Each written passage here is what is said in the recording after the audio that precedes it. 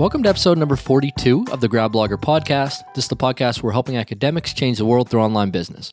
We're helping you, the listener, start a blog, start a podcast, start shooting video around your expertise, around your research topic, so you can go on to change the world and build a business that can change your life and also the impact that you can make in your career, in your field, and in the business that you're trying to run. So I'm your host, Dr. Chris Cloney. In today's episode, we have another listener question. As always, this podcast is meant to help you start your blog, start your business, or grow whatever you have going on. So we really appreciate the feedback. Any questions you have, just ask them. You can go to gradblogger.com/ask and ask them there, and we'll answer them here on the podcast and get you unstuck, get you moving, provide you the tools, the tips, the strategies you need to move forward with whatever aspect you're stuck in. So in this episode, we are fielding a question from Cheryl Lau. Cheryl's a question about fear of sharing her work. So she has started a new website where she's blogging about her research topic, and she wants some help. So Cheryl didn't have her website up yet live at the time of this recording, but you can find her at Cheryl Lau 1995 on Twitter. So that's CHERYLLAU 1995 on Twitter. So her question that came in through, again, gradblogger.com/ask or emailing through to me myself, is that after listening to the Grad Blogger episode about 3-minute paper reviews, so this was episode 11, using 3-minute papers to drive traffic to your website. After listening to that episode, she started drafting her own blog posts, which is a great start. That's awesome. She is at the point where she's ready to hit publish on her website in the first few blog posts, but now she's faced with a new challenge, fear of sharing her work. So she asked a couple things here. What do I recommend doing with the new website or blog articles once they're published online? For example, would you tweet the original author, share on social media? And then she goes on to say she's feeling nervous because she feels like a beginner. In these posts, she's added some of her own thoughts on how the research findings can be extended or applied in ways that are not mentioned in the paper, and that's the part she's most nervous to share because she feels very, in her own words, underqualified to share her thoughts. So that's the question that came in. I'm going to tackle it from a couple different perspectives. So I think there's a lot there. There's things like fear of sharing your work or shipping or getting content out in the world, and we'll talk about that. There's some questions around, what should I do once I hit publish? And then there's questions around, feeling underqualified in Cheryl's words. And I think this is probably a form of imposter syndrome. We'll talk about what my thoughts are on that. So we'll go through those three kind of things in this episode. So the first thing is this, and she put it in its own sentence, its own line: fear of sharing my work. I just want to step into this. So I have three things here. The first is just to note that you're doing a hard thing. Putting yourself out there is difficult, especially with 3-minute paper reviews. It's a great content machine. It's a great, way to create content rapidly and that you can use. And we covered that on the podcast before.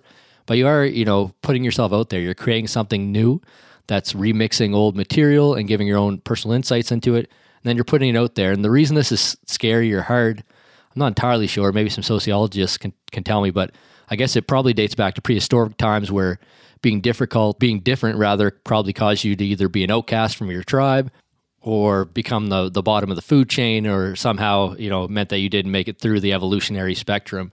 That still lingers today. So that's the first thing I want to mention is keep in mind this is normal that you're feeling this. And it really won't go away until you publish 40 or 50 or 100 pieces of content, but it will go away eventually. It's just something you need to get good at. It's like a muscle that needs to be exercised. So the step 2 then is to have a routine. And I had one actually exactly when I was doing 3-minute papers from a book from Seth Godin. I think this book was called Leap First.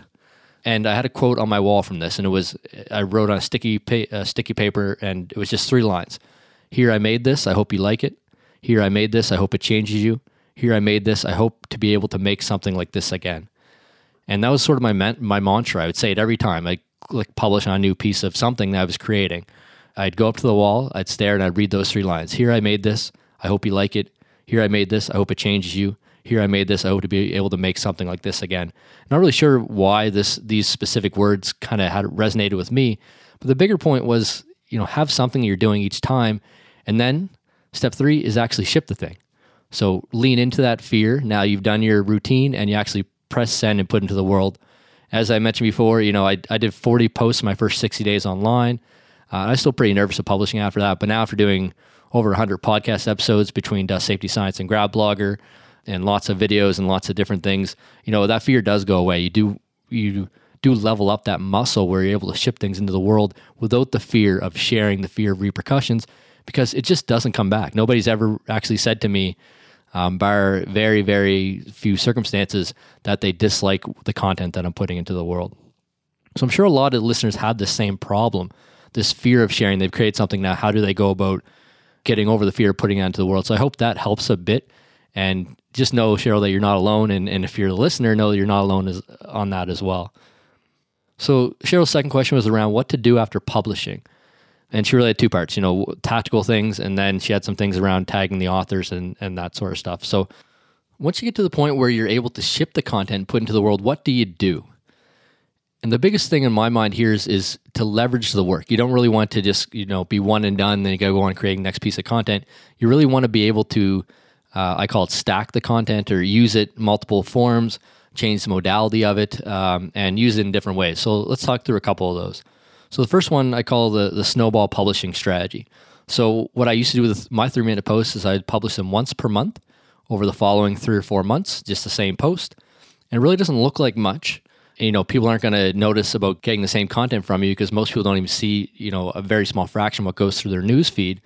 And it may not look like much to you, but by the time you have 30 pieces of content, you'll actually have a post out every day automatically. It's like a snowball. You're kind of pushing that snowball. You do one post, you put it out once per month for the next 4 months, the next post once per month for the next 4 months. By the time you get to 30, you have something going out every day automatically, and now you built up this snowball. Each of those pieces of content is something that's bringing people back to your website on these different topics, and you get this giant snowball that's bringing people back. The second thing here is to stack your content. So I used to do this. I'd take 3 of my 3-minute paper posts and write sort of a comparison of the viewpoints or the findings. I create a full literature review. I think at one point I took 15 papers and said, this is the meaning and the overall summary of the findings from these papers. Do a top 5 most important papers in your subfield or in this research area. And you can even do interesting things like pulling out the practical findings or the implications of the research, create a LinkedIn article or a Medium post, or use other ways to take that content and reuse it and add more to it in other mediums. So then you can, again, have more people coming back to your website. So the way I used to like to think about it is my LinkedIn post was like the industrial significance. If they want to learn more about the science, then they come back to my website to the literature review post. They want to learn more about the really detailed science, the individual papers. They come back into the 3-minute papers. So you can see the audience kind of gets to choose how far they go into your content, how far back into your website they come. And at the end of the day, you'll have the best people coming all the way back that want to learn the most about you. So that's the snowball publishing strategy and stacking your content. The last one I'll mention, this is actually a bonus one because I didn't have it in my notes, but it's actually changing the modality of the material you're creating. So if you've done a written post, maybe you can do an audio version of it and publish on a podcast episode. Maybe you can do a video of it, or maybe you can do short, 20-second video as social promotion. I'm doing this a lot for a conference I'm running right now for Dust Safety Science, where I write a really detailed email that serves as a kind of a sales email for the conference, covering a topic in depth. And then I take that same material and write a script for a video. That same material I'll talk about on a podcast episode as well. So the material only needs to be created once, and you can kind of remix it in different ways and get out to different audiences. It's actually really nice to do this back on your website as well. If you have a post that's text-based, you can do a video about it and put it above. And then you get people that like to learn in different ways. You can have them, be interested in that same piece of content. So those are some things you can do after publishing. Cheryl's next question was around tagging the authors and feeling underqualified. So this is an interesting idea. I did not do this when I did my 3-minute papers, although I occasionally did have authors of the papers would see, the posts, and then they'd comment, and that was always favorable. They always were like that somebody's actually reading their work, because it just doesn't happen in academia very much. For anyone who's wrote a PhD thesis, you probably know this. But the question I want to ask is why do you feel nervous about it? And, is this imposter syndrome? And the true answer is it almost always is. And the thing I want to say about this is that it's just never going to go away. If it is, this fear of not being enough, and it sounds like it is by her question, because she said in particular that she feels very underqualified to share her thoughts and that sort of stuff. If it is that, I just want to say that that's not going to go away, unfortunately. I still feel that today. say if you're just getting started in your PhD and you're applying for applications, well, you're going to be saying, well, I would just feel better if I got into a program. And then when you start your PhD, you're going to say, well, I just feel better if I had written my comprehensives. And then I just feel better if I'd done my thesis. And then once you graduate, you're going to go, well, I'll feel like I'm enough when I do a postdoc or when I get some work experience. And the thing is that there'll always be some next thing in life that you'll want to overcome before you feel like you're ready. If you're not really careful, you'll end up in a place where you'll never feel ready your entire life because there's always that next thing. So you always feel this imposter. So the thing I want to say is you want to realize this, look that fear in the face, and then choose to ship it anyway. So put it out there in the world. The key thing that will separate you and help you grow is to do that. Because most people won't, unfortunately. And that's good for us to create content and ship into the world because that means that there's less competition.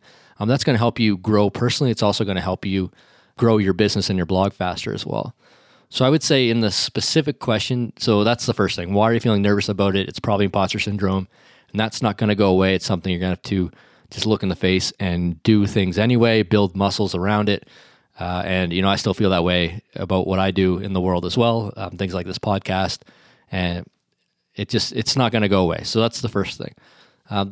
For the specific question, I would say just follow your gut feeling. If you're not shipping the posts, if they're not live or your website's not live, and Cheryl did mention their website's not actually live yet, if you're not doing that because you're worried about this question about tagging the authors, then you're probably projecting that or sliding that over. It's probably a non-question. I just say don't do it and put the content out. So let me say that again. If you're not actually shipping because you're worried about this secondary question that comes down the line, just say no and do the hard thing that really is putting online first. So if it's holding you back from doing that, then just don't do it. That's fine. It's okay not to tag the authors. Overall, if you did tag the authors, you could try it a couple times, see how it goes. Try it with people that you like or that you already have a pre-existing relationship with. And you'll probably find that it actually goes quite well, and they're very interested to hear the people that are talking and sharing their research more. So that's it for this episode. We talked through Cheryl's question that came in about fear of sharing her work after doing the 3-minute paper process that we talked about in episode 11 of the podcast. We talked about fear of sharing, and the 3 things I mentioned are, remember that's normal, have a routine, something you do every time until you get really used to doing it, and ship it anyway. Get it out there in the world. It's going to make you a better person. It's going to drastically change your future if you commit to doing that practice. We talked about what to do after publishing. And the biggest thing here is you want to really leverage the work you're doing. You want to get distribution into the world of what you've created. The hardest part is actually pressing ship. The second hardest part is actually getting some people to read it. So we talked about the snowball publishing strategy. We talked about stacking content in different ways. We talked about switching into different modalities so that different audience can listen as well. And then we talked through feeling underqualified and this being a form of imposter syndrome. It's always going to be there. Even if you got to that next level where you had a blog and you're already publishing things, or if you had a PhD in this topic already, you're going to feel that nervousness for that next level in your life. And the big thing is to realize that, then you can sit with it, and then you can do the stuff anyway, which is really going to help you grow personally. So that's it for this episode of the Grab Blogger podcast. As always, you can grab the transcripts at grabblogger.com/42. And if you have any fear of sharing your work, or you have anything to add to these different topics, definitely tag me on social media at GrabBlogger on Twitter and on Instagram. And you also tag Cheryl at Cheryl Lau 1995. At least on Twitter. I haven't checked on Instagram yet. But tag her and let her know what she thinks as well. And if her website's up, go give her a comment and read through some of her posts. That'd be really awesome. If you have your own questions for the Grab Blogger podcast, you can go to grabblogger.com/ask, ASK, and you can ask your questions there. So have a great week ahead. I'm really looking forward to producing the next episode for the Grab Blogger podcast next week. Help you build your online business, change your life, and create the change that you want to see in the world.